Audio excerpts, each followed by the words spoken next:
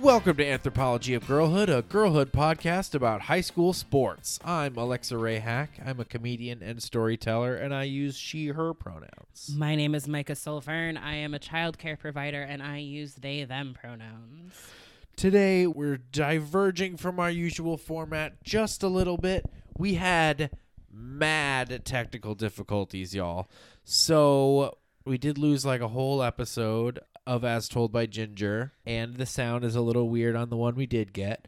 So instead of not releasing that episode, we decided to just bang these first 10 episodes all together and do them as one. We're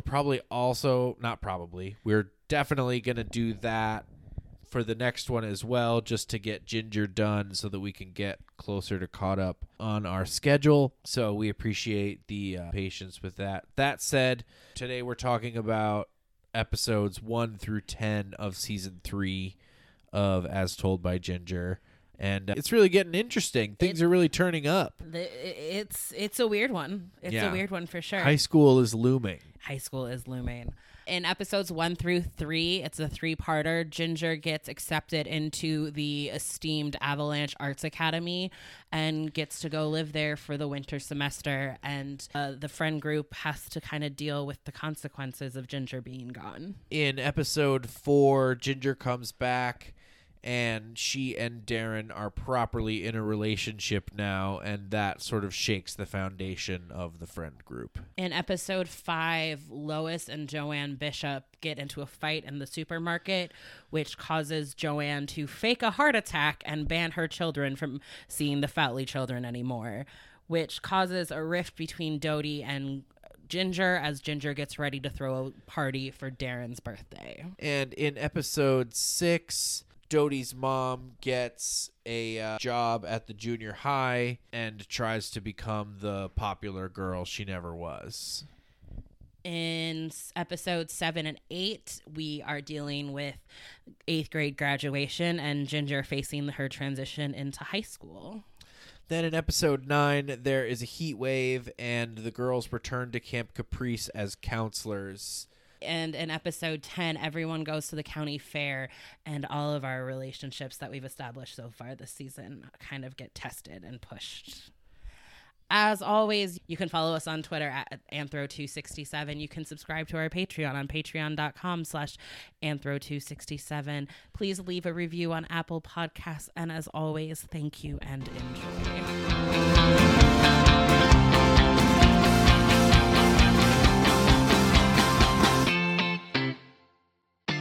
I don't think at this age, but I do think this kind of like boarding school experience could be super good. Oh my God, it would be incredible. It would have been so world opening. Right. Like, and especially like, I don't think it should be in middle school. I think maybe in high school. Yeah, absolutely. But like, to be able to go someplace new and be surrounded specifically by people who are passionate about the same types of stuff as you. Yeah, it would have been so fulfilling to have a community that I knew I could relate to.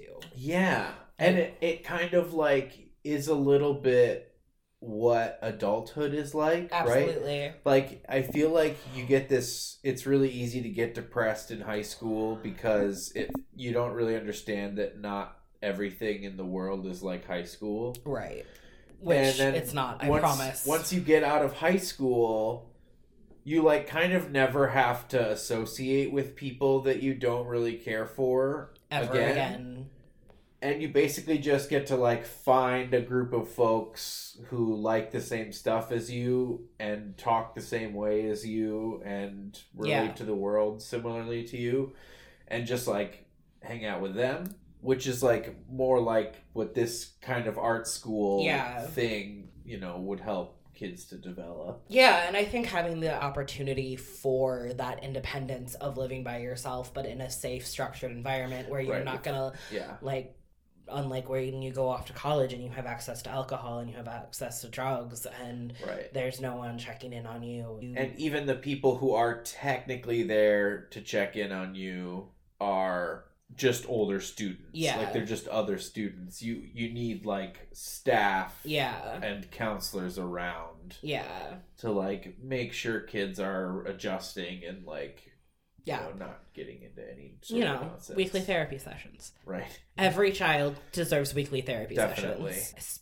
Especially in middle school. Jesus Christ. Yeah. Yeah. And I feel like 8th grade was a new kind of hell that I was not prepared for, especially the end of the year when you were getting ready to move to high school. I feel like... Yeah, my high school is 10, 11, 12.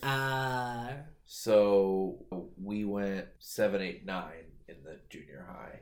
I see. 10, 11, 12. I like all the things that this arc of art school episodes brings up about, the struggle between maintaining your romantic and platonic relationships. Yeah. And also, like, that struggle to maintain your relationships when you're young and, like, your friends are the only people you've ever... Yeah. So... And then you're, removed from them for some period of time. I have the emotional permanence of a goldfish. And maybe it was also the fact that I was feeling very isolated and alone at that age. But I was so ready to just leave and say goodbye to everyone. I think it was, like, also part of the depression and the isolation of, like, I always felt like I was the friend who put in all of the work and no one was reciprocating. So, like, going away and being missed was kind of, like, a dream. Kind of a dream, totally. Yeah, it takes work to maintain friendships, and we do not talk about it. Yeah, right? Like, I definitely feel like we need to actively teach more, like, how to maintain friendships as an adult, especially because, like, we cannot be the only neurodivergent people who did not know that they were neurodivergent until they were adults. No. And could not for the longest time figure out why all of their friends disappear at some point, because also we low-key forget that our friends exist when they're not in the same room. Yeah. Not anything personal. I'm just really bad at remembering people exist. Yeah. I didn't know that there was, like, work that had to go into maintaining a friendship. No. Or into getting one in the first place. No. Like, that... a lot of that stuff, like, is obvious to neurotypical people, and they just go on doing it like it's nothing. Meanwhile, the rest of us are like, are there rules to this game? Nobody gave me the book, the handbook. I don't know these rules. Is there, like, a pocket guide I could just go over? Oh my God. Even a pamphlet would be so handy. Like, can I please have, like, written out social instructions for everything? That would be incredible. But I kind of related to Ginger while she was at the school and missing her friends, and, like, the feeling of, like, given, like, it was under circumstances of people were making sure she was missing her friends' calls and, like, that she wasn't around to take them. But, like, that feeling of, like, I'm gone and you're not even, like, you can't even put in the effort to, like, try and contact me. It's hard because, like, whenever I would go to camp, I would, like, be like, here's my address, it would nothing. And it's just, like, tough. It's tough. I just, like, also, like, speaking of the all the subterfuge that is involved in, like, social interaction, the amount of scheming and plotting and, like, master plan that goes into this whole wanting to get rid of Ginger thing just seems crazy. It seems a lot. Like, girl, let's sit down for a minute and talk about what is going on in your life that you need, like, pathologically need your best friend's attention so much that the idea that she has another friend is threatening, and you have to call in 100 favors and spend a bunch of money to try and get rid of her. Yeah, you see it with both Miranda and Dodie, like, the entire freak out of your friend's not gonna give you 100% of their time anymore. Right. And, like, you can't expect that from people. Right. like, I think that's a big shift people struggle with, especially in the transition from high school to college. Like, you go from seeing your friends every single day for, you know, so many hours a day to, you know, you have to put in the work and you have to, like, you know, actually, like, take time and reach out. It's really interesting to see how much we take for granted our friends' time and emotional energy in high school, and how we don't talk about how much damage friendships can be and how draining friendships can be, and how they're just as much work and they're just as important as a romantic relationships. Right. I mean, if not more. Oh, absolutely. Like, friendships will last the length of many romantic relationships if you care for them appropriately, you know? Yeah, it's definitely... Miranda go a little batshit. Yeah, a little bit. Dodie in particular, in like this whole run of episodes going forward, she's kind of out of her mind. She's kind of a nightmare person, and it's really interesting. Like, her whole like freak out and like being like, Ginger doesn't deserve this. Like, what did she do to get into this school? Like, you know your friend. You know that Ginger is a prolific writer and she's a good writer. Right. And then like she's been given awards and celebrated multiple times before because of how talented a writer she is. Like, this isn't out of nowhere. No. But and like I was just going to say, I think it's just like she gets a lot of that controlling attachment type from her mother. Oh, yeah. Yeah, she does. Where, like, if she cares about something, that means she has to control everything that it does and be with it all the time. Yeah. Or else it could be, you know, disappointing her. Which, yikes. Yeah, yikes.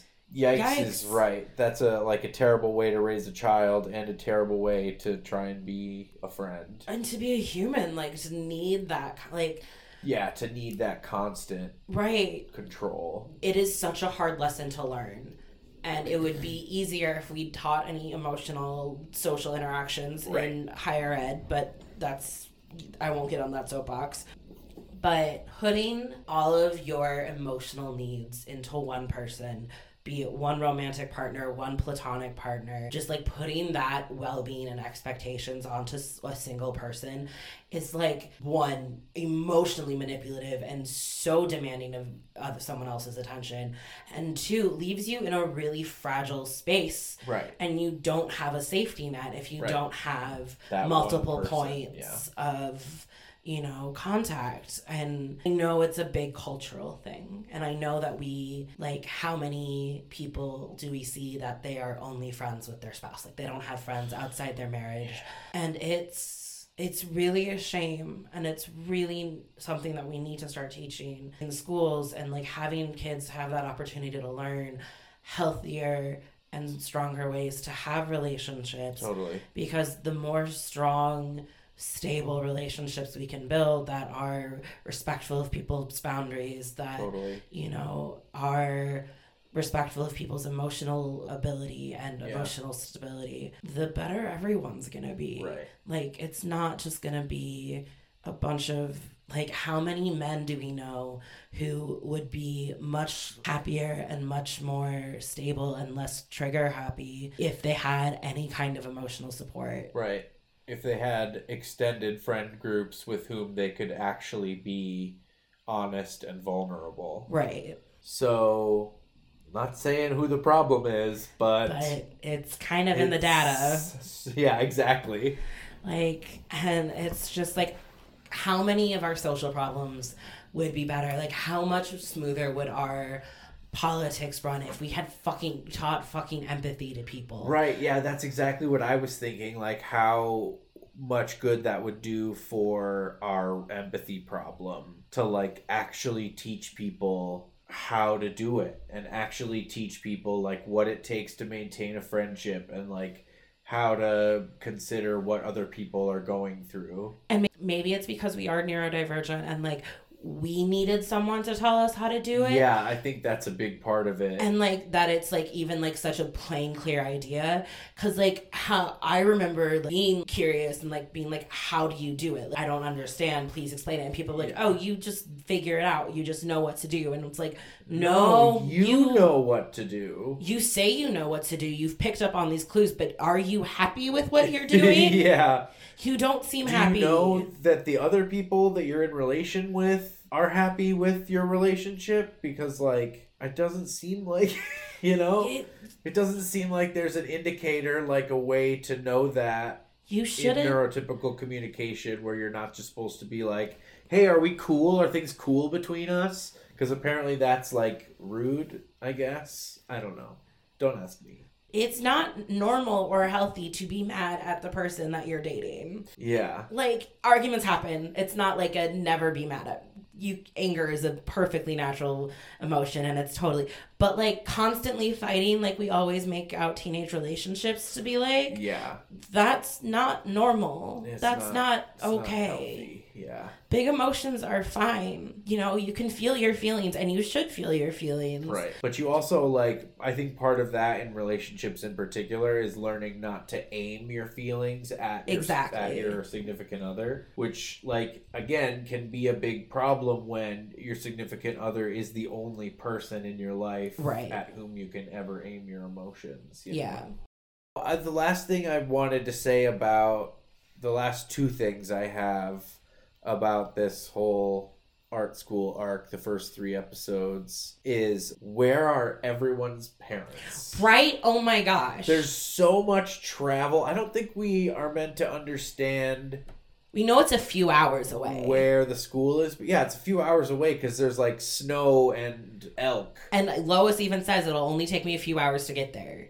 Like, if something goes wrong. So, yeah, like, it's a few hours, which is presumably, one of these kids taking the bus. Like, Darren travels to the school. Yeah, he hops a train. To see Ginger. Like, what the fuck is going on? How is no one watching these kids? Like, I know cartoon parent logic is different, and like... But this show is, especially in these A stories, is so grounded that it, like, was the first time in this whole show, I think, that I've been like, where are your parents? Where's anybody's parents? I mean, the B stories are a different thing. They're like full-on cartoons. I was going to say we're going to have to talk about the telekinesis in these episodes. Yeah, so, I mean...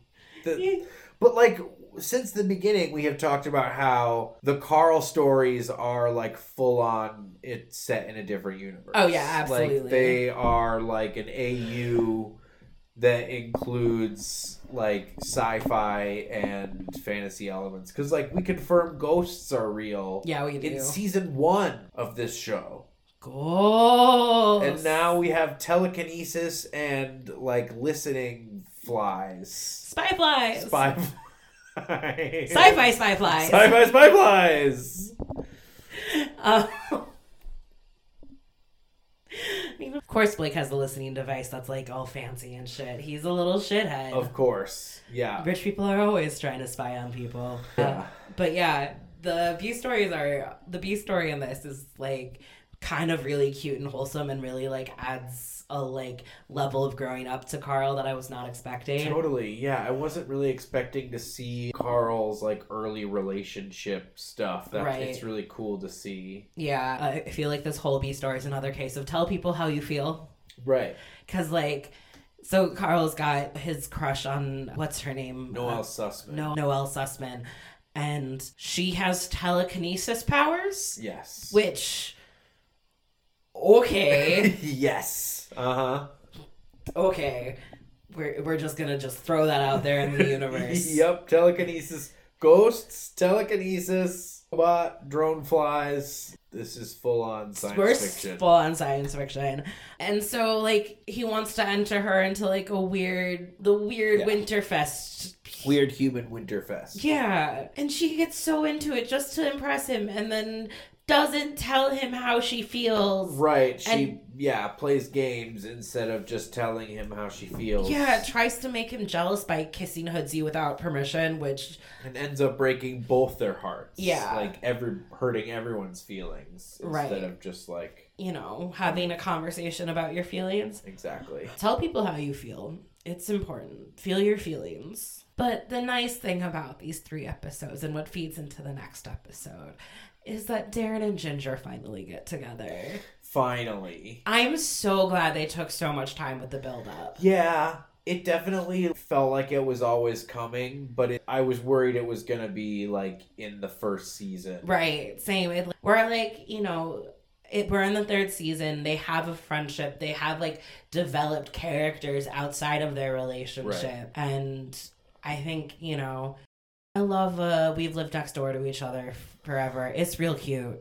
I just feel like all of our shows in the 90s and 2000s, like, you just always fell in love with the boy who lived next door or whatever. I don't know why that was. My neighbors were never that cute. But it sure was. I never had, like, other kid neighbors. I never understood it, but maybe it's because I didn't have any... children in my neighborhood, but yeah, it was real cute. And then I was ready for the next episode when Ginger comes back to be like, all right, this is your classic, like, get wrapped up in a relationship too fast and like you don't really, and you let your friendships go. But it kind of turned into the opposite, which was a nice change. Yeah. And like just have, again, you have Dodie freaking out that Ginger's not spending all of her time and things aren't exactly the same way. And heaven forbid things like your friendship change. Yeah. And then to pull this like cold-hearted bitchy move of like trying to sabotage your friend's relationship because you don't think that you get enough time with her is like, it's just so mean. And yeah, it's so ridiculous. It's one thing if you think your friend's in danger, and again, talk to your friends and try communicating with them first before you go with the backstabby, like making plans with people who you know hate her. I have this note about how we find out that Mipsy and Miranda have been like talking shit and like, spreading rumors about Ginger while she's been gone. Yeah. And I like this is probably another one of those like autistic, I don't understand this things, but like what purpose does this serve? Like, wouldn't it be so much easier to not? Wouldn't it be so much less energy to not? It would. And just like go on with your life and not associate with that person anymore? One would think. I don't understand. I don't understand who either. That serves. I have been told it's because as someone who thinks a lot about what other people think of me, I can see where you could do some damage and how you could like really hurt someone by doing it. But like, again, why would you do it's so much more energy to just ignore them. Yeah. And just like go on with your life. So what if they're hurt? Just because you're hurting this is a revolutionary concept and has been something that took me forever to learn, but just because you're hurting doesn't mean you get to make other people hurt. Yeah, that's a tough one. That's a tough one to learn. Like, I'm sorry you're suffering. It sucks, and it's gonna suck for a minute. And the only way to heal is through, and lashing out at people and making them hurt and making people around you miserable is not going to change how you're feeling. Yeah. Which you would know if we taught you anything about emotions in school. Right. Again, I feel like that that comes up almost more than the money thing in this show. Feel your feelings. Capitalism is the death of us all. You know, the themes of this show. Yeah. I have a note that I feel like is a pretty common sense thought process, but apparently it's not, because this is a trope that happens a lot. Don't use people as betting chips. Yeah. Like, people are not things that you can give away. Yeah, it seems creepy. It's real creepy. And like, maybe your partner is into it. Have a long conversation about it first. Yeah. Don't assume ownership of your partner. Yeah. Although in a consensual way. Consensually do whatever you want. You are grown-ass adults. Do what makes you happy. I don't need to out myself anymore on this podcast. Do what makes you happy. Do it consensually. The whole, also, you've lost your shoe and your glasses already. You're not gonna win. Yeah. Just let it go.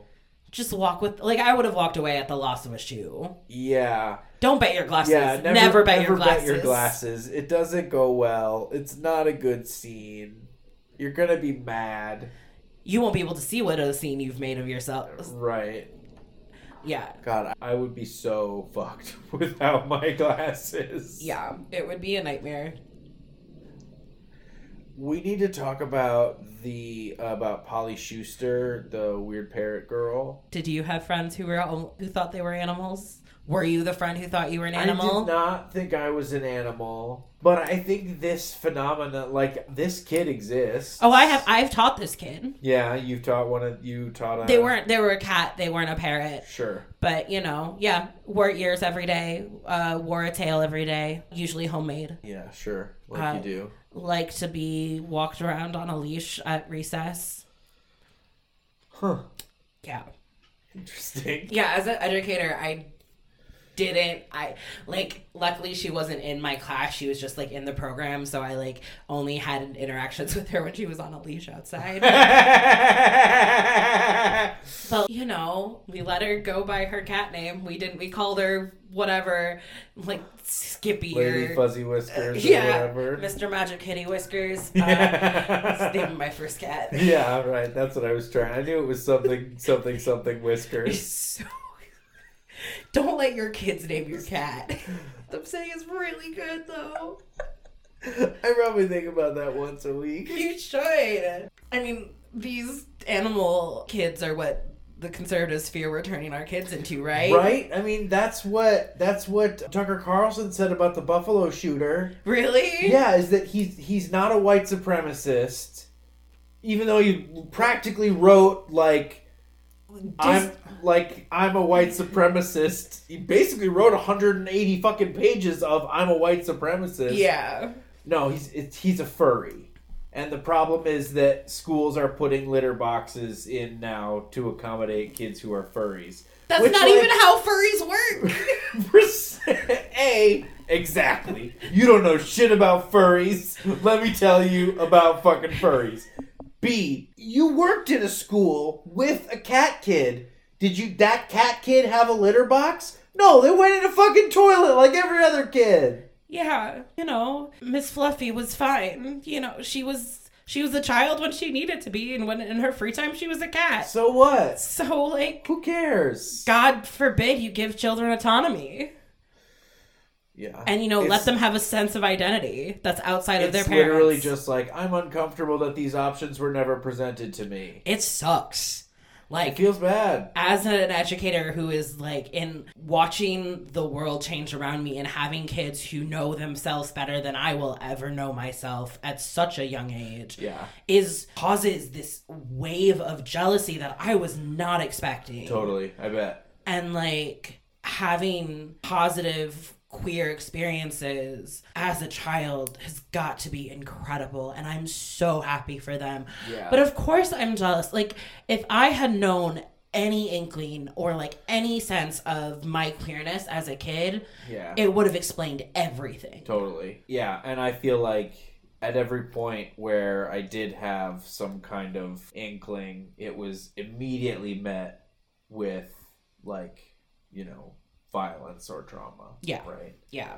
To really sink in that idea that it was absolutely unacceptable for me to be happy in any way. Yeah. People seem to have forgotten, even in the last, 10 years since equal marriage? Almost 10 years? 9 years? Wasn't that 2016? Was it 2016 or was it I think it was 2016. Okay, so in the last 5 years, how rampant and how acceptable all of the homophobia was when in the early 2000s. Yeah, it was everywhere. It was everywhere. It was like, does anyone not remember the Don't Say Gay campaign that went on for years as like stupid PSAs?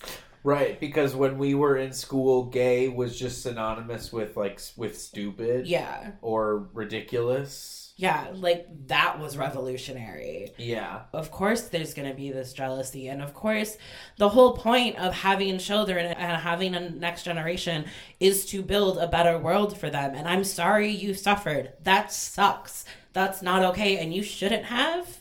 Right. But what you can do is learn from that and make it better for people below you, people younger than you. I don't understand the motivation of like, I went through something terrible, therefore everyone else should go through something terrible. It's about power. Right? Like, if, like, I heard somebody made a good analogy today of like, if you walk out of a building and a bird shits on you, you don't think, God, this sucks. I hope everyone who comes out of this building gets shit on today. That's fucking horrible. That would be a horrible, mean thing to say or to feel.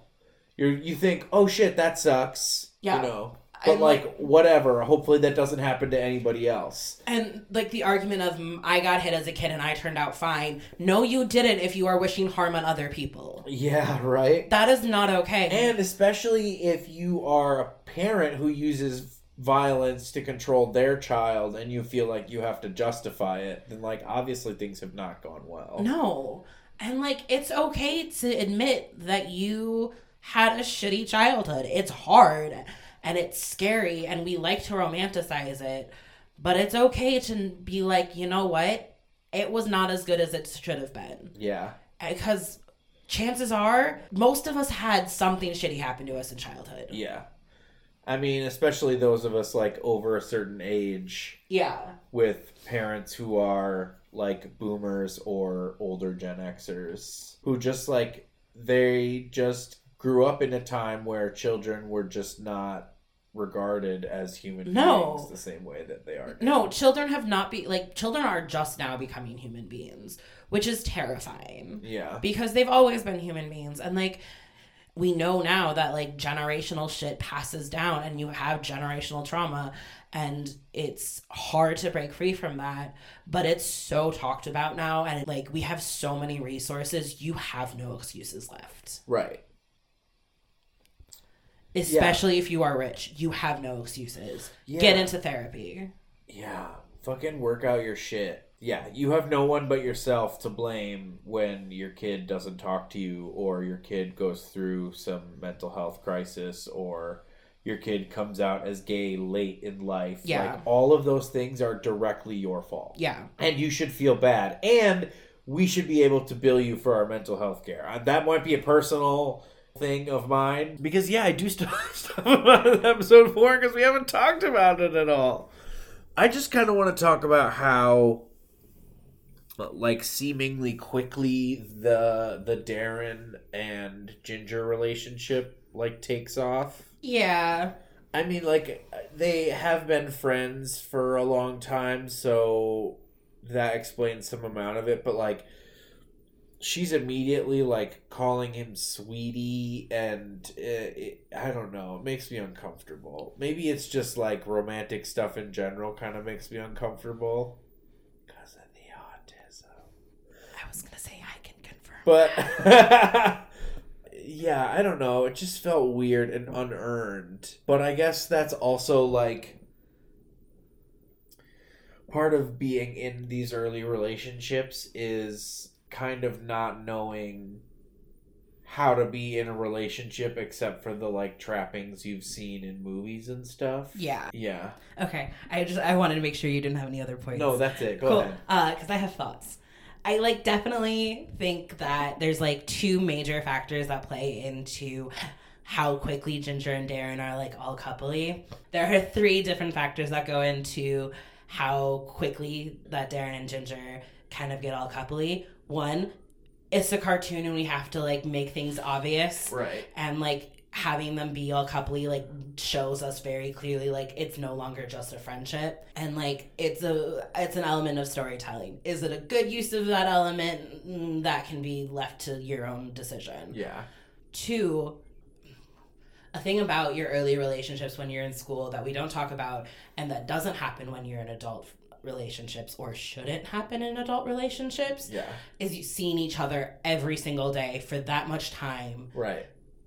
Unless you're living together. Yeah. So, like, things do move faster because you have so much more time together. That's true. Yeah. You just have and you have so many, and like subsection of that, I guess, is also how performative early relationships are. That's true. You kind of just need to like prove to your friends how in a relationship you are. Right. It's like, again, this could be the neurodivergence talking, but like it always seemed like you were doing romantic shit with your partner or being cute with your partner more to show other people your status and less because it's something that made you happy. Right. It was, a performance, much like so much of being in middle and high school. Right. Like, it's just why you need therapy, because it is a hard performance and it is not. Being yourself in high school and middle school is so goddamn hard, and it's okay if you're not. It really is. And thirdly, kids don't have any other references besides media. Yeah. We don't, as we have stated multiple times today, we don't teach anything about it. We don't have conversations about how relationships are supposed to look. So we have these played up rom-com stereotypes that you are expected to be over the top and very performative and, have these high expectations when, like, really, like, that happens maybe once in an entire relationship, not once a week. Yeah.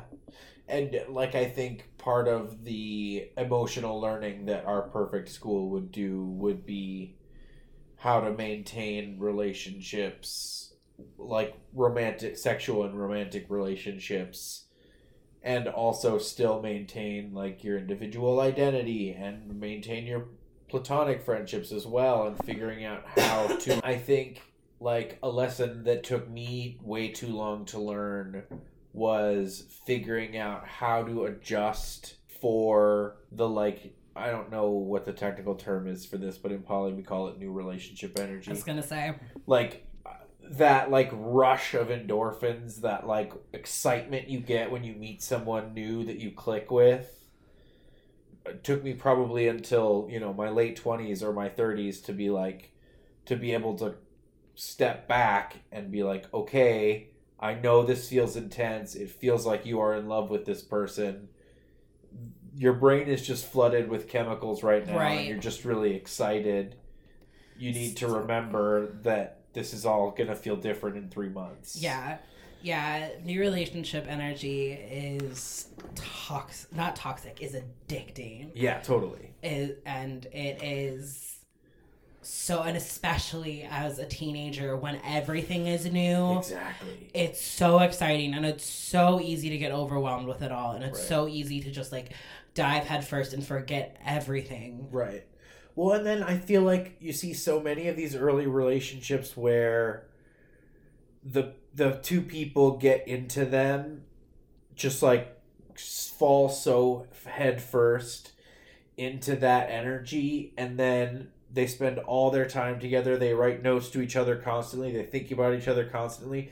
And then 4 weeks later, they can't fucking stand each other because that energy is gone. And now there's nothing left in the relationship. They haven't actually built a foundation underneath that. Right. And it's just a huge reason why middle school relationships are so short, I think. Yeah. And it's like, it's not... I don't want to say wrong. It's not because, like, I think it's a learning curve. And I think that, as most things that are intoxicating, part of the learning curve is understanding how it affects you and taking time to, like, figure it out. Right. And if you are not given a chance or the space to reflect on it, like we aren't, and breakups are not, like, teenage breakups are always laughed at. Of course, you're heartbroken. I'm so sorry. You'll get over them in a week, whatever. Yeah. But, like, it's so devastating. Painful.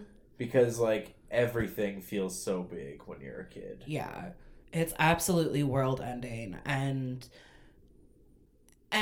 needing to repeat that process a few times to understand how it affects you is okay. Yeah. Like, you don't expect what we need to teach and what we need to like have as a cultural awareness. And I believe what we need is a more cultural awareness on how different relationships can look. Because not every relationship you have is going to be get married, have 2.5 kids, live together forever. Right. Like some relationships are going to be just like 3 weeks full of passion and then it's done. Yeah. And that's okay. Yeah. Enjoy those 3 weeks. Have fun. You know, enjoy the time you have with this person. It doesn't make it any less real. It doesn't make it any less important. Yeah. And like, I think that's one thing that I really love about being polyamorous was that taught me how important to treasure each relationship for what it is and not like expect it to always look the same. Yeah. And like, it also makes it easier to mourn relationships, to be like, I wanted it to last longer, but it didn't, and that's okay. It doesn't make the time that we had together any less valuable or any less like unhappiness, and like we had a good run or whatever. And it's easier to step away from romantic relationships and hopefully build more platonic ones and like not necessarily lose a relationship, but let it change. So, we're talking about episode 5 is Easter and kind of like spring generally. We're through the winter arc and we're into spring. And Carl isn't up to another one of his fucking schemes. You hate how much of a capitalist he is, don't you? you? I do hate how much of a capitalist he is. Who hurt you, Carl? Why are you this way? Growing up poor? I guess, yeah. I think I'm just mad at capitalism, and Carl is a tiny capitalist. That's fair. He is, and it's annoying. And like, I think there's like so much better. Like, I wish they would play up the rivalry with Blake more. Yeah. Like, put your time into that. Because Yeah. I feel like that would be better than all of these schemes to try to get weird shit. Yeah, and I guess like most of it is like he always wants money to like buy some weird oddity or something. Just like some weird collectible thing that he wants, but I don't know. That being said, I usually hate Higsby. I think he's the worst. But I really liked him in this episode because he stood up for himself for being like, this is who I am. Fuck off if you don't like it. Right. Which, like, good for you. Yeah. He was like, look, you hired me to be the Easter Bunny. Like, of course I was gonna fucking ham it up and chew the scenery. Have you met me? Right. Like, that's my whole thing. That's what I do. Oh, and then, like, the big thing in this episode is the whole Joanne Bishop manipulation, fake heart attack thing. Joanne Bishop should not be around children. And it makes me really mad that she has 2 of them. Yeah, we just, like, straight up need to talk about, like, what a controlling, terrible mother Joanne Bishop is. First off, don't take your children's friends away. Ever. Right? Banning your children from seeing people that they have as a support system outside of you is abuse. Yeah, like, that's literally what abusers do, is tell you that you can't see your friends. Like, you're literally cutting them off from other support groups. Like, I don't care if you don't like them. Like, trust your children to make good decisions. Trust your children to know who their friends are. Right. You can find them annoying. God knows that my parents found some of my friends annoying. Yeah. But you know what? They make your kids happy. And that's the most important thing. Yeah. And, like, if you have imbued your kid with good values and good judgment, then they will see what you see in their friends eventually. Yeah. And, like, that is one problem and one failure that they need to be allowed to make on their own. Yeah. Because, you know, like, friendships, especially childhood friendships, are kind of like a really good low stakes way to learn how to be in relationships. Absolutely. Because, like, they fall apart all the time for all kinds of reasons. So many stupid reasons I stopped talking to people. Yeah. So many. But yeah, like, there's such a good way to, like, build social skills and to have those experiences and to be like, you know what? no, is absolutely not okay.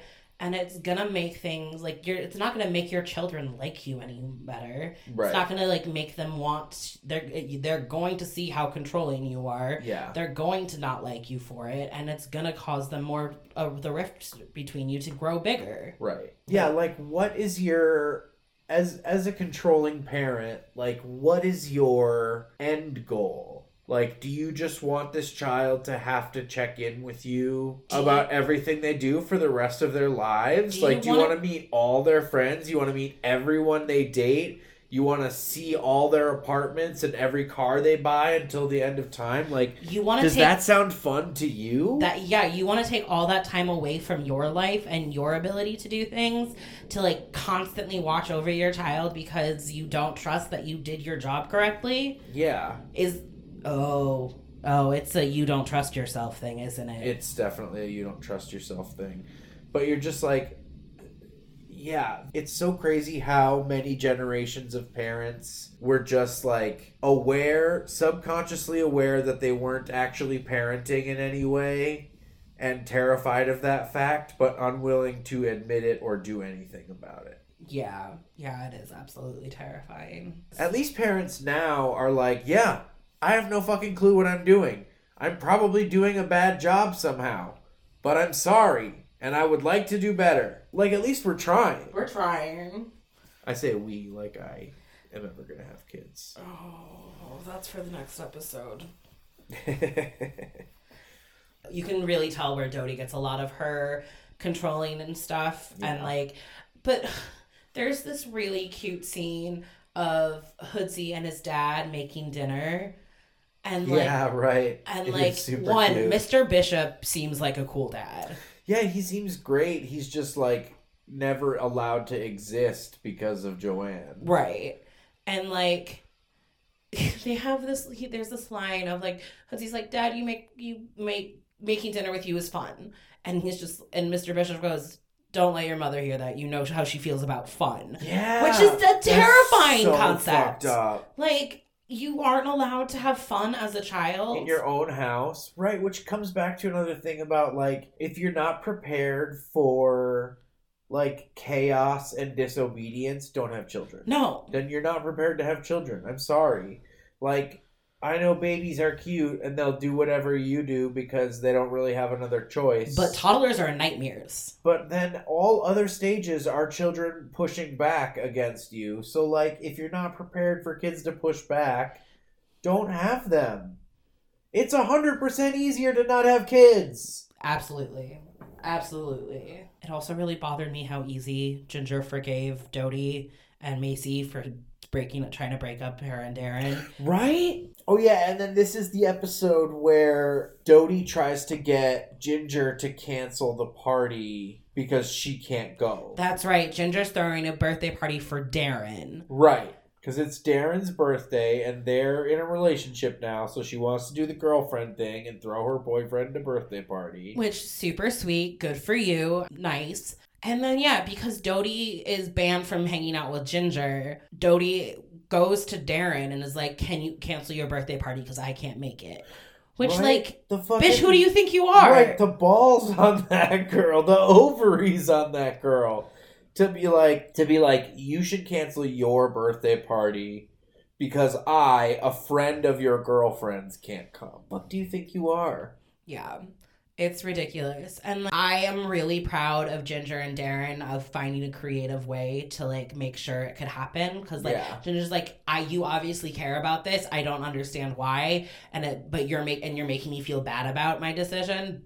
But I'm gonna make it work for you. Which just shows how good of a friend Ginger is. Yeah. Always break your friends out of their restrictive parents' houses. Yeah, right? That's the only... If Harry Potter taught us anything.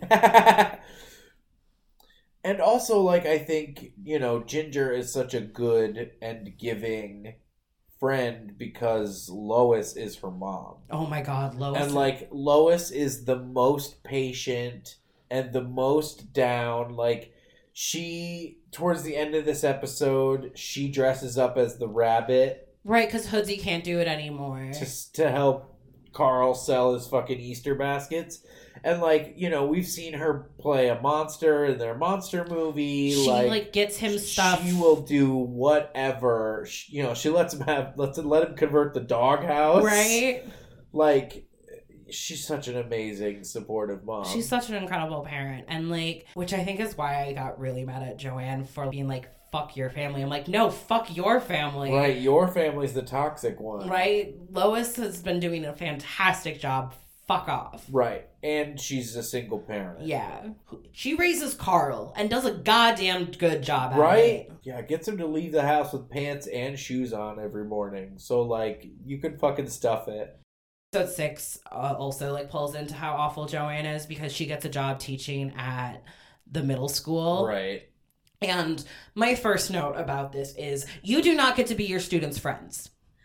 No. You are not there to make friends. You are there to work. Yeah, this is your job. This is your job. This is not your chance to be the cool kid again. Yeah, I understand the impulse as an uncool kid to want to be a cool adult. Yeah. I get that. But gaining the approval of children is never going to make you happy. No. Especially when they're children that you work with. No. You do not get to be friends with your students, and you do not get to go shopping with them after school. Yeah, what the fuck? This whole relationship, this whole thing about Joanne trying to be, like... a cool girl. Basically, yeah, like, reclaim her high school years of being uncool. Like, the fact that you are in the student bathroom talking to students really freaked me the fuck out. Yeah, somebody should have alerted... you know, the principal or an authority figure at some point on this woman. There are staff bathrooms for a reason. Straight up predator behavior. Yeah.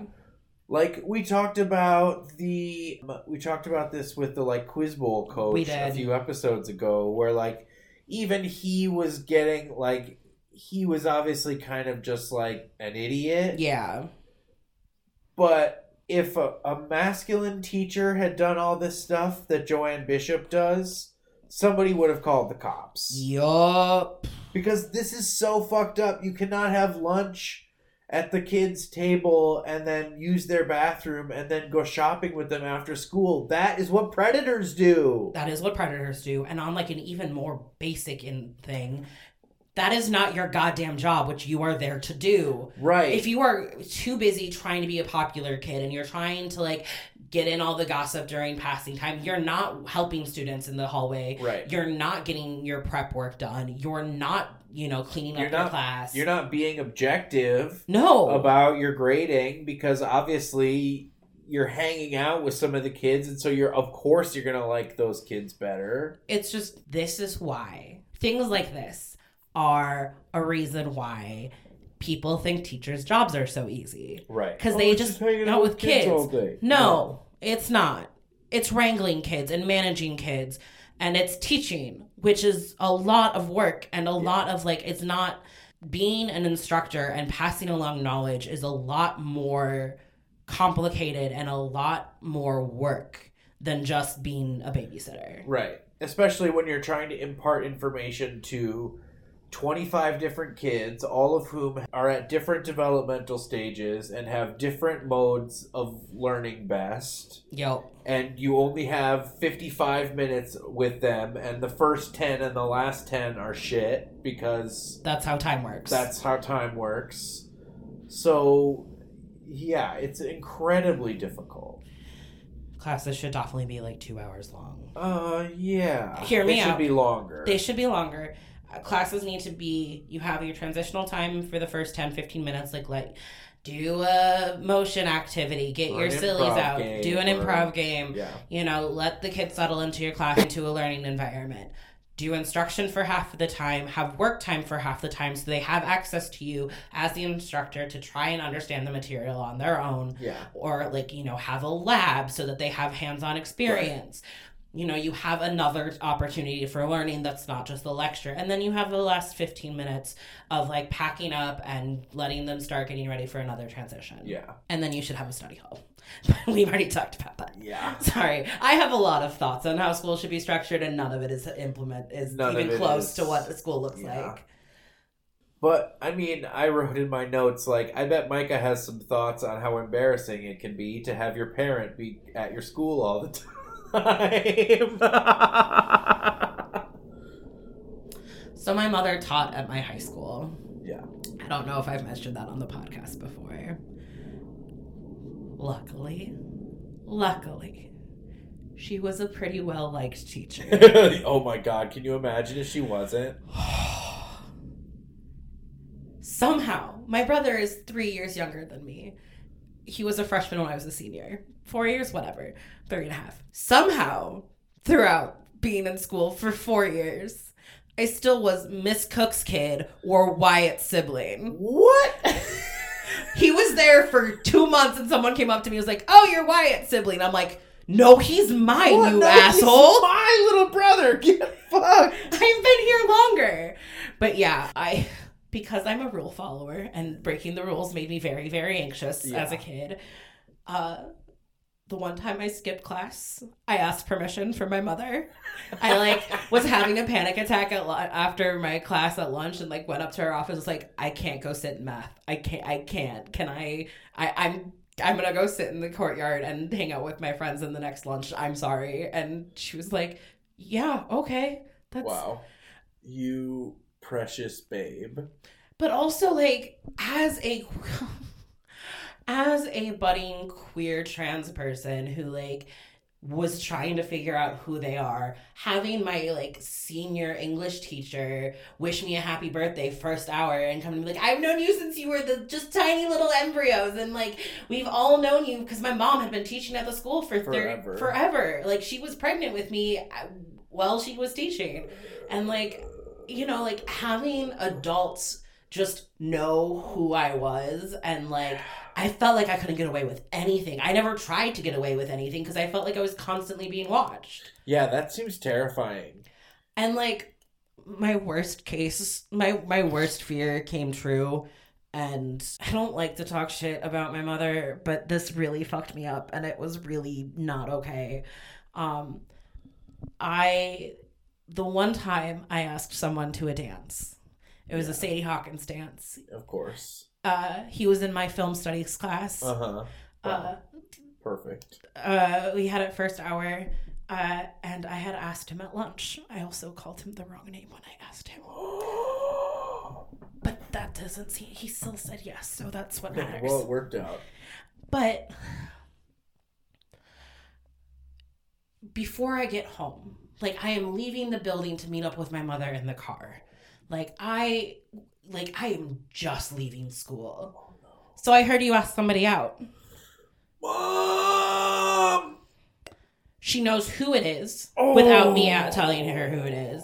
She has gotten character references from the teachers that I have with him. Mom. And she knows her GPA. No! You can't do that! How am I ever going to have a love life in the school again? Which is why that was the last time I actually looked at people in my school romantically, because I knew I was being watched, and the only way that I could have a relationship that was actually mine is to date outside of my school, which is another reason I dated older men when I was in high school, because I didn't feel like I could date anyone in my high school. Right. Yeah. I imagine, it would be it feels like you're living in a police state now. Yeah. You can't, there could be a cop around every corner. Yeah. Every teacher knew me, especially I avoided the science. My school was a U, and was there was a science wing and a whatever, sure. And my mom was a science teacher, so I avoided that half of the school forever. Yeah, I bet. And because the entire science department had known me since I used to come in to get nursed. They have known me my entire life. Yeah. And you don't need that kind of baggage. No, and of course I hung out in the theater room with the theater director she didn't like. I want to talk about how, the whole thing generally about Blake being so obsessed with, destroying Carl's life. Yeah, it's creepy. What? Are you in love with him? Yes. First thought, best thought. Okay, moving on. Yeah, it just seems weird, because it's I get that he doesn't get enough attention at home. That's the whole Grippling family Right. thing. But, like, I don't know, Courtney's arc in, like, trying to make friends and be popular, that makes more sense. I think in the attention-seeking way. Is he one of those kids who's trying to get in trouble so that someone will pay attention to him? Or So I think if you look at it through all 3 seasons, the first season he's trying to get in with Carl. I feel like it's a lot more like, I want to be friends with you. Right. And I think Carl pretty clearly says, no, fuck off. Right. And so Blake takes that as a, fine, fuck you. Yeah. But then he keeps at it. And he's this never season, not... yeah, and this season seems very like he is trying to destroy Carl. It seems weird. And is it just because they like needed a nemesis for Carl? I think it just makes for like an easy conflict in a story because, frankly, the Carl stories are a little bit like ramshackle anyway. Yeah. I don't know. It just seems weird. It does seem weird. Kid needs to get a real hobby. Yeah, he does. Like, I get that adult rich people get entertainment from torturing poor people, but, like, we don't need to start that shit young. No, you're in elementary school. You can wait. There is a runner in these couple of episodes that I want to talk about. Because Lois and Dr. Dave finally get engaged in this episode. Finally. And it's really cute. And she's so happy. But Lois starts this whole, like, losing weight to fit into a wedding dress. Oof, yeah.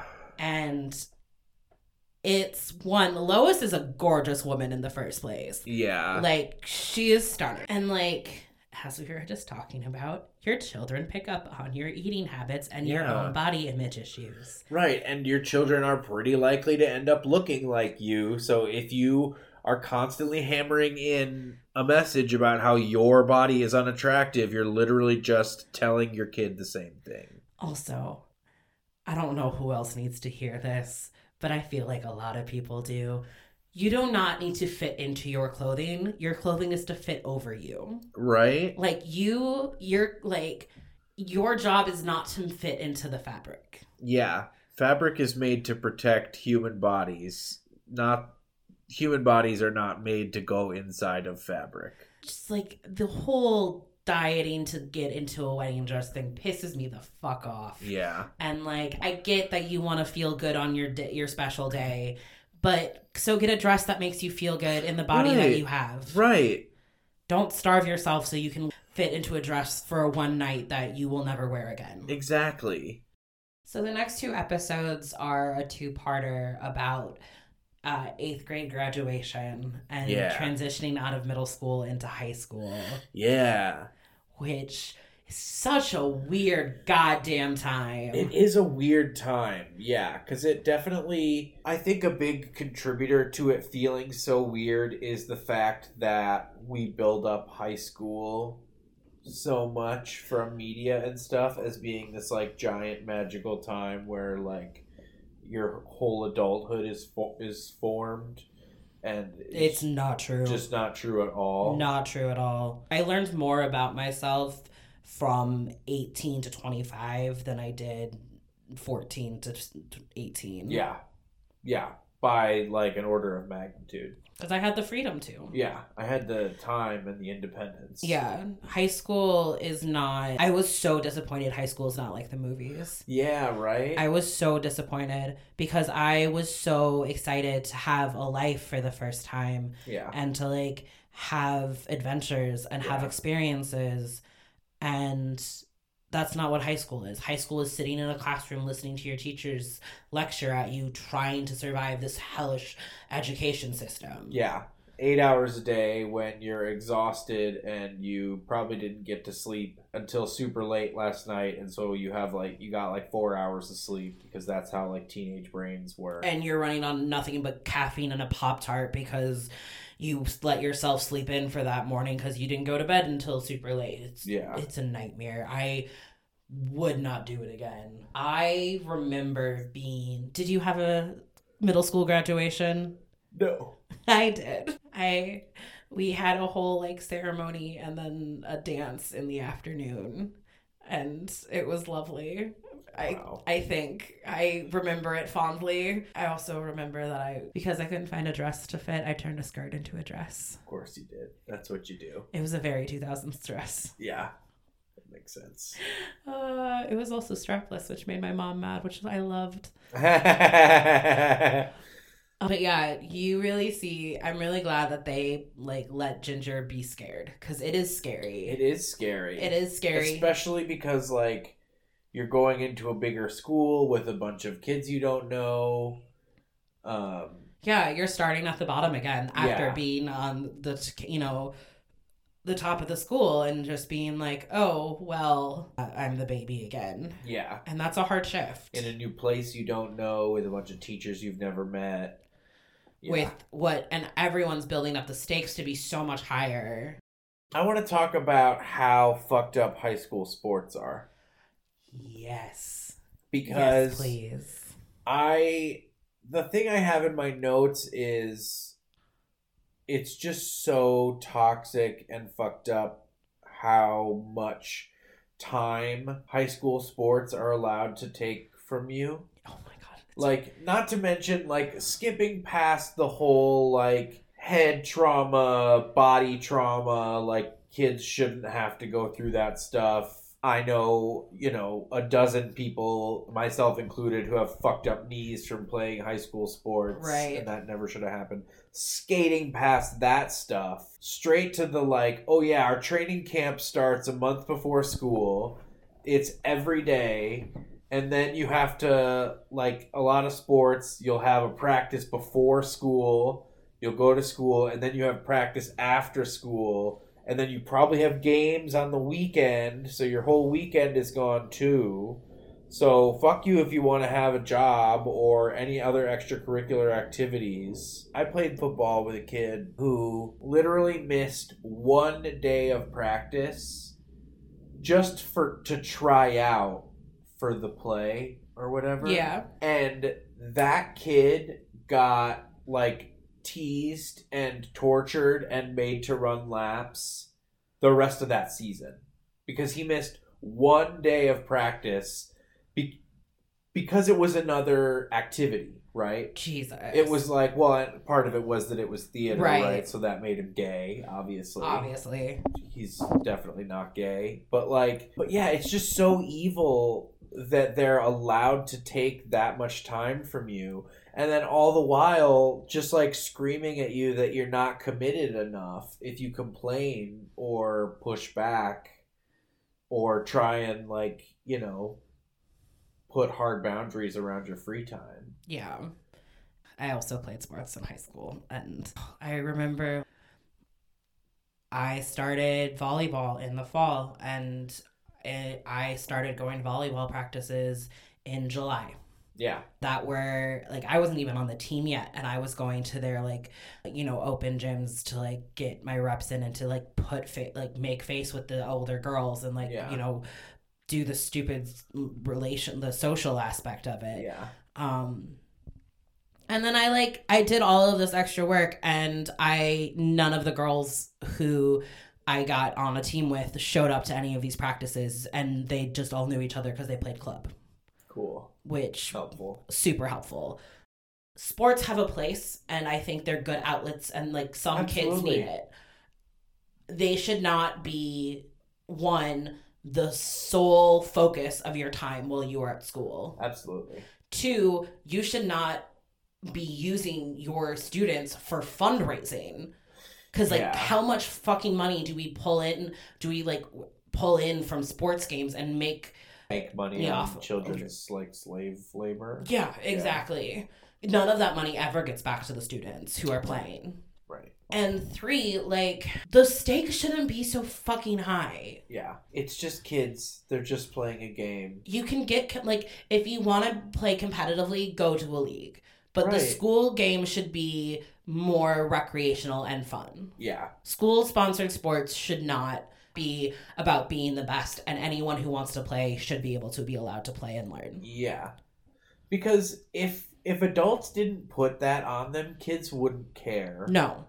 About being the best and I certainly didn't care. Like, No. I would have played a lot more sports if, like you're saying, I had felt like it was okay for me to be bad and just want to play. I straight up got told, I tried to play tennis the same year that I played football, and I straight up got told that, like, I shouldn't bother because I'd never, like, been on a team before, and it just, like, wasn't worth the coach's time to coach me. Yeah, I had never played softball before. I tried out for softball, and they were desperate for people, so they put me on the team, and it drove all of the other girls. They hated me because they had all been playing club together for years. Yeah.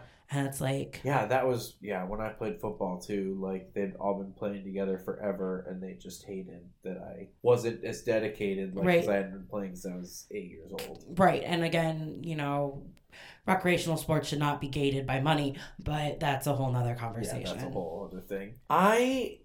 This thing happens with the football coach in one of these episodes where he recognizes Darren as being a Patterson, and made me, first of all, the way that coaches like scout children is also gross. Terrifying. Like the number of people as a child I had, total strangers, come up to me unsolicited and be like, "You're a big kid, you should play football." Like, I didn't ask you, why were you looking at my body? You're so tall, why don't you play basketball? Because I don't like to run. It just made me so thankful that my brother and I have different last names. Oh, I'm sure.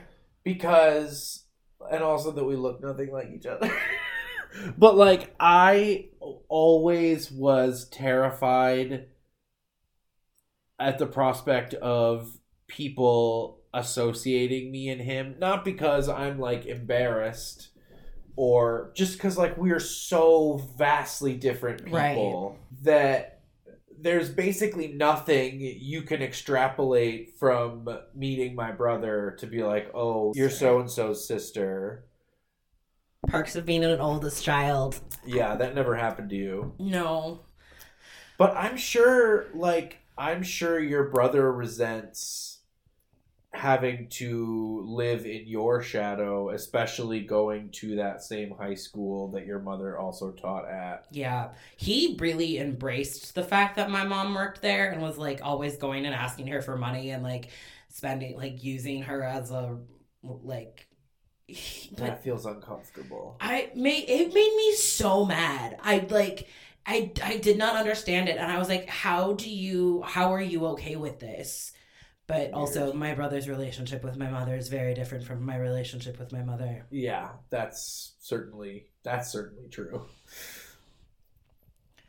And then the last episode of this arc of these 10 episodes, Ginger and Dodie and Macy go back to Camp Caprice, but as counselors this time. Yeah. Which, like, is such a huge rite of passage. And I remember I was much older when I became a counselor. I was 18 when I became a camp counselor and went back to my camp.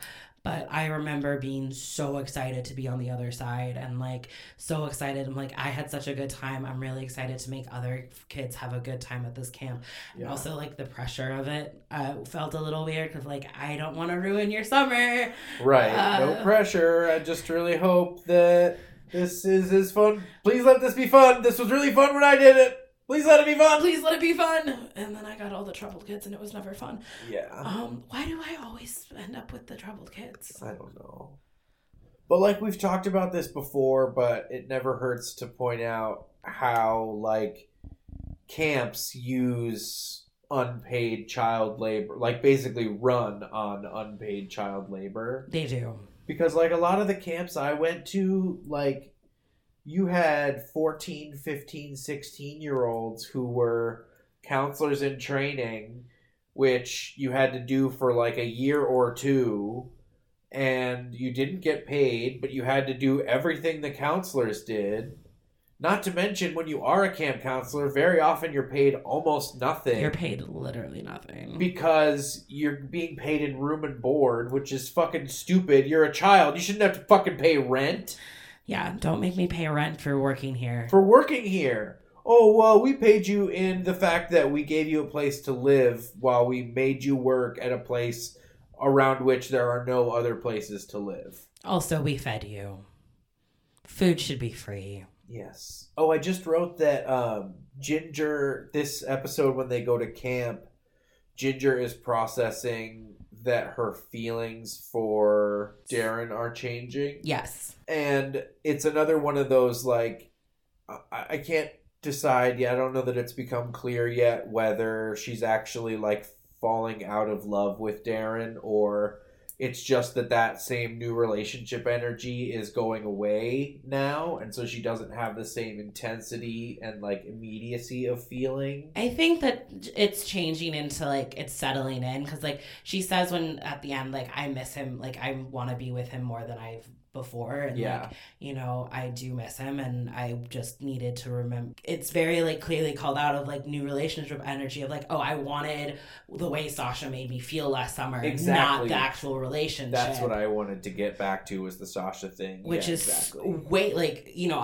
adults struggle with that again, and like showing that as a thing for children is incredible. And I think as someone who left for camp with a girlfriend and came back to the world without a girlfriend. Oh, buddy. It can be really hard to leave your relationship on hold when you're on camp, because you're in a whole different world, and it is very different. And it's, I think we've talked about this before, where summer camp is like, what happens at summer camp is a summer camp world. Like, summer camp crushes and relationships stay at summer camp. So, like, it's natural for those things to pick up, and, like, you kind of forget what your real life is like, because you're in a whole new space. And I remember, summer camp romances are always a thing. Always exciting. Yeah. I think we also have to talk about episode 10 is the county fair. Yes. Which is our last episode, which number one with a bullet. Boy, do I miss the county and state fair. I'm so excited to be in I'm so excited to go to the Minnesota State Fair. I'm so stoked that we're in Minnesota and get to go to the Minnesota State Fair. I have not been to a state fair in years. Yeah. The Washington one was out in the middle of nowhere. So we definitely have to go to the state fair this year. I'm so excited. I want to eat all the fried foods on sticks. I want cotton candy. I want to pet all the animals. I want to go on some, like, super sketchy rides that, like, rattle, like, in a way that they're not supposed to. Oh, I want fair lemonade. Like, there's something, it hits different. Yeah. You think maybe we're just hungry? I think maybe I'm hungry. I think I'm hungry. But yeah, I think this was a really good, I think this episode did a really good job of, like, showing how around this time your friendships start to change and they start to, like, grow, and your social circle starts to grow. Yeah. And, you know, trying to balance the boyfriend and friends and, like, making everyone happy is really hard. Because, like, should Ginger have asked her friends if she could have invited Darren? Yes.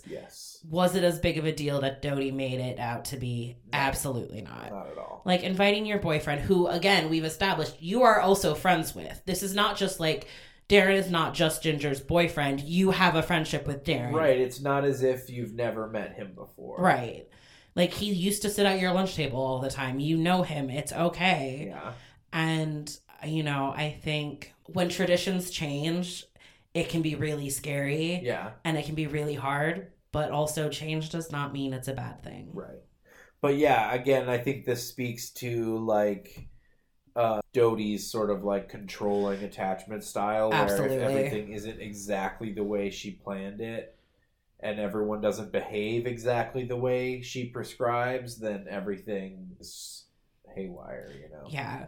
Also, you don't need to like everything that your partner likes. Right. Like, Darren could totally have gone, State Fair doesn't sound like my thing, and Ginger could have been okay with that. Or, you know what? You guys have your thing. I'll meet you in the evening to do rides. Right. Like, I'll show up, or I'll come in the morning and we'll hang out for a couple hours, and then I'm going to bounce. Yeah. Like, that seems like the way to do a situation like that. You don't have to, like, fit into every tradition that, like, I know you want to share everything with your partner, and, like, that's so exciting at that age to be like, well, this is my world and I want you in it. But you need to create your own world with them, not shove them into the world that you already have. And also, like, your your best friend, your BFF laws, as they call them, oh my God. as Dodie calls them, like your Constitution, need to be constantly updated to properly reflect the will of the people at the moment. Absolutely. And not, you wrote those BFF laws when you were 12. When you were 12, and your priorities were totally different. If you've been friends since second grade, like, your relationship has changed because you have changed. Yeah. And that's okay. It's going to keep changing. It's going to keep changing, and your priorities are going to shift. And the only way you can maintain that kind of relationship, or any kind of relationship, is if you are comfortable with continuing to change the terms and adapt and still be there for each other regardless of how things develop. Exactly. All right, let's do a lightning round, because I have a ton of lightning round. Absolutely. I also wanted to transfer schools and get a semester away from everyone. Yeah. It sounds like a goddamn dream. That sounds like a dream. I wanted it so bad. I needed it so bad. I was even willing to live with my grandmother for a semester to go to the school in her tiny town because I wanted out so bad. Just to do anything different. Church bells are an anti-non-Christian hate crime. I don't care that your guy says you all gotta show up early in the morning on one of our 2 days off to suck his dick, but that ain't about me. I got nothing to do with that. There's no reason you gotta assault me with your loud ass bells. Jews don't make that much noise on Friday nights when we get together. Right? I mean, that is, to be fair, historically, the Jews have maybe had a reason to want to keep a low profile. Shush! Don't give away our secrets. These folks are after them. Your children are not perfect. They're not going to be great at everything they do. You need to let them know that they're not going to be great at everything they do. It's okay not to be great at everything you do. Right. The only way to ever get good at stuff is to be bad. So, like, you're obviously going to be bad at a lot more stuff than you're ever good at. Praise the work they put into things, not the outcome. Right. Because what that's going to do is they're going to be willing and want to work hard for things. They're not going to be so worried about the performance of it all. Because then what happens when you praise a kid for being smart or making a thing that's good is it doesn't teach them, like you said, to work hard. It teaches them that the only value in something is if it's good. Yup. So if you make something and it's not good, then you're trash and you shouldn't bother. Do you know how many of us are perfectionists now because that was how we were taught? Exactly. Because no one ever said, like, wow, I'm proud of how much time you put into that art project. They just said, like, wow, it really looks like a tree. And how many times, I don't know if this is a neurodivergent thing. I feel like this is more than just a neurodivergent thing. How many of us have started doing things, not been good at them instantly, and put them down because we can't do them perfectly? Right. And because it's like we feel embarrassed that we can't be as good as we would like to be. Right. When, like, we should all feel comfortable just being like, I put, like, 30 hours into this project. Is it good? No. But I learned a lot. I worked really hard. Yeah, exactly. Oh, we finally see Hoodsy's collection of hoodies. I love his hoodies. And he has, like, no less than 6 of the exact same purple hoodie, which I think confirms for me that Hoodsy is in fact autistic. Because we know that kids change outfits in the show. They change a lot. Yeah. All the time. I mean, Carl and Hoodsy don't. But they're also, like, that's kind of who they are. Like, yeah. Carl will wear the same shirt until it's totally gross. And right. Hoodsy, we know, doesn't wear the same sweatshirt. He has a bunch of them. Yeah. But yeah, I think you're right. It confirms our autistic theory. Ask people consent before you kiss them.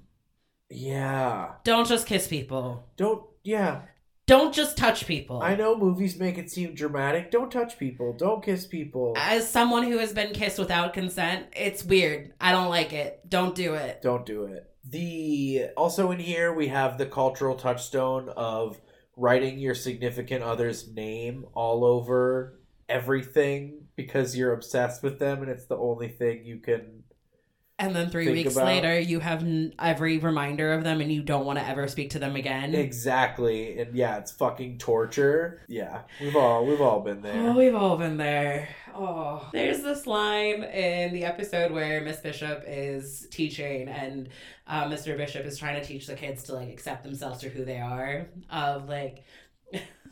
He starts off like saying, if you don't accept yourself now, and Hoodsy just chimes in, you won't get accepted into college. And it's just like, and it pops up again, and I'm like, I wish it worked like that. Yeah, that would have been amazing. Oh, there's another line. Ginger is talking to her dad and is telling him about the graduation and like she's giving a speech, and he like says he wants to come, and she just goes, "Are you gonna show up? Are you actually gonna show up?" I'm like, ouch. Damn, Ginger. Fair. Came with Very the fire. Fair, but there's a scene where when Joanne goes, like, tries to be one of the cool kids at school. 2 things. We learn that Hope is still around. Yeah, and she's we do. still with the cool kids, so that's fun. And also, she's wearing cornrows. She has her hair. I mean, maybe they're like braids, but they seem to be like braided in rows flat against her head. Hope does? No, Joanne Bishop does. Yo, yeah, she even calls them out as cornrows, I think. Oh, yeah. It's, I don't remember that part, but it made me so uncomfortable. Because she made a comment about, like, J-Lo wears her hair like this, and I was like, you don't get to do that! That's because she's not white! This is a really stupid one, but when Ginger's at camp, she is working on a scavenger hunt with her kids, and she walks off to a different part of camp to go get something. That's not how your job works. Don't do that. Don't leave your children unattended. It's not okay. You have to get someone and send them to go get the thing you need because you gotta stay with your kids. Let your kids find the things, then go there. You can't just walk away from your kids. Jesus. Which is why you need an actual adult around and not just teenagers. Right. We need to take elderly people's driver's licenses away. Because there's an episode here where Dr. Dave wants Lois to meet his mom before he proposes. And his mom, first of all, is fucking horrible. And this whole thing about, like, we need to respect people just because they're old, even though they're, like, fucking monsters, is bullshit. Yeah. I hope people call me on all of my shit when I'm old. Grandma, you can't say that anymore. Cool, what are we saying now? I learned it differently, but I'm very old. I've had to relearn lots of things. Please teach me. Continue to update your software. Yeah, it's super not that hard. But yeah, she's so dangerous. She's putting so many people at risk. We are too liberal with letting people drive, and it is not okay. It's not okay. You know what would fix that? A well-rounded, well-used public transit system. Right. Just like how boys under 25 shouldn't be allowed to drive. I appreciate that Lois has to establish a hard rule to keep Carl away from the funerals of strangers. Right! It's like, that's the kind of bridges you have to cross as Carl's parent that other parents just, like, never have to deal with. No more going to other people's funerals. The fuck are you doing, kid? How many times has this happened? It's been more than once, which is too many. Yeah, way too many. I just have a quote written down here. Don't worry, Macy. No one's gonna make you pierce your flippers if you don't want to. I'm really glad that we get to see Macy grow up a little bit in these last couple episodes. Because she definitely has been the one who is, like, the most afraid to grow up, which I think has something to do with her stunted parenting. Yeah, but she gets a crush on a boy. And she gets, like, a real haircut. Yeah. Yeah. I'm really excited for her. Yeah, me too. I have complicated feelings about Courtney's attitude toward the county fair. Yeah. Because, like, one... Oh, go ahead. Because one, I like how enthusiastic she is about trying everything, and, like, that's a way to go into a new environment of, like, exactly. Let me have the experience. Yeah. But there's this bigger problem, and we're seeing it a lot today, of rich people cosplaying as poor people. Yeah. And we see it especially in high fashion right now. Yeah. It's amazing.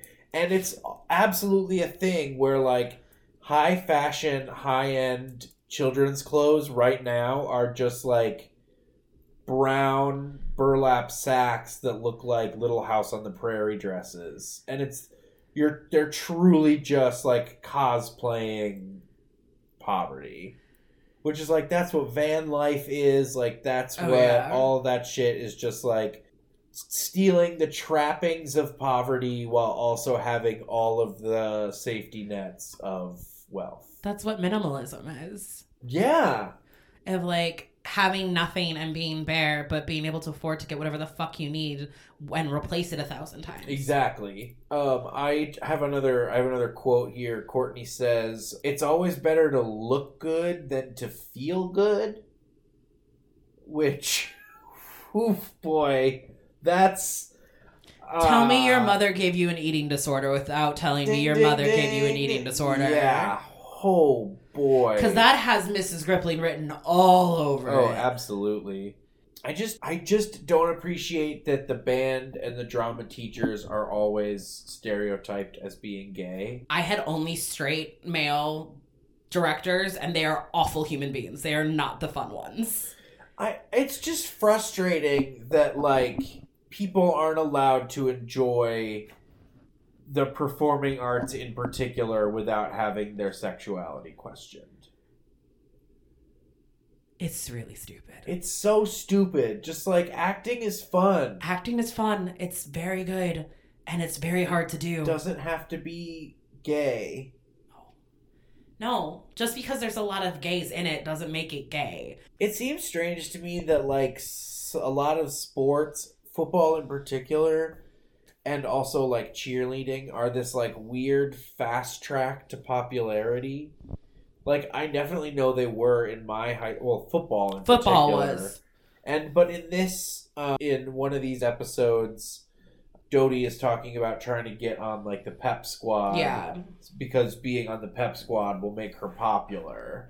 See, at my school, we had all the pretty white girls on the dance team. Yeah. And then all of the black girls were on cheer who were, like, not on the field at halftime. Oh.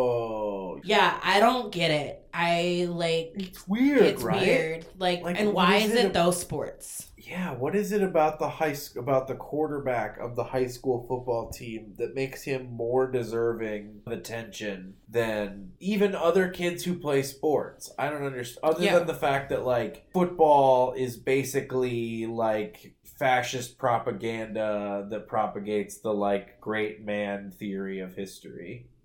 I hadn't thought about it. Because a quarterback is just a white man who's taking credit for the work of a lot of other non-white people's efforts. He's basically a business owner, the quarterback, in terms of... You're blowing my mind right now, and you are absolutely correct. That's what the podcast is. Oh, I never understood why. Like, yeah, as someone who played less popular sports, like, it doesn't have the same effect. It doesn't have the same effect, and like I had to beg and plead my friends to come watch me play because softball, we had maybe like just parents and like only half the parents half the time. It's so crazy how many people go to high school football games. Yeah. Because I distinctly remember the stands being, like, packed with people. Yeah. To watch children play football. Yeah. What? That's the kind of pressure you don't need to put on kids. No. And also, like, why do we want to...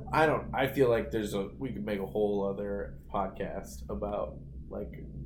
why we're obsessed with children's sports. I mean, yeah, it's because we have been putting out propaganda for it and make people relive their glory days every time they go to a football game, and that way schools can actually make money. Yeah. Because it makes people want to donate to your school because they think about their time in high school. Macy said, something about band makes me feel like I found my people. And I wrote, are your people also awkward and horny? Why are band people so horny? I don't know. Like, band kids and theater kids are just insatiable. I don't know what it is. I really identified with, I think part of why I really like this show growing up, and there's a lot of shows like this that I think probably inform my current career, where our main character, our protagonist, is kind of an outsider in their own experience. Yeah. Like, Ginger is very much like an observer and reporter of everything that goes on. Yeah. Like, I'm thinking of, Saved by the Bell. Like, our Zach Morris has kind of the same relationship with the things that are going on around him. And even, to take it out of childhood, Sex and the City is kind of this format, where Carrie is practically like an anthropologist watching her friends all hang out, right? And I don't know, part of it is being a neurodiverse person, and also part of it is being a comedian. There's always that little bit of disconnect, because you're always kind of watching things from 5 degrees off so that you can try and report it to people or write bits about it or make a touching story about it or whatever. Yeah, I never really, sorry.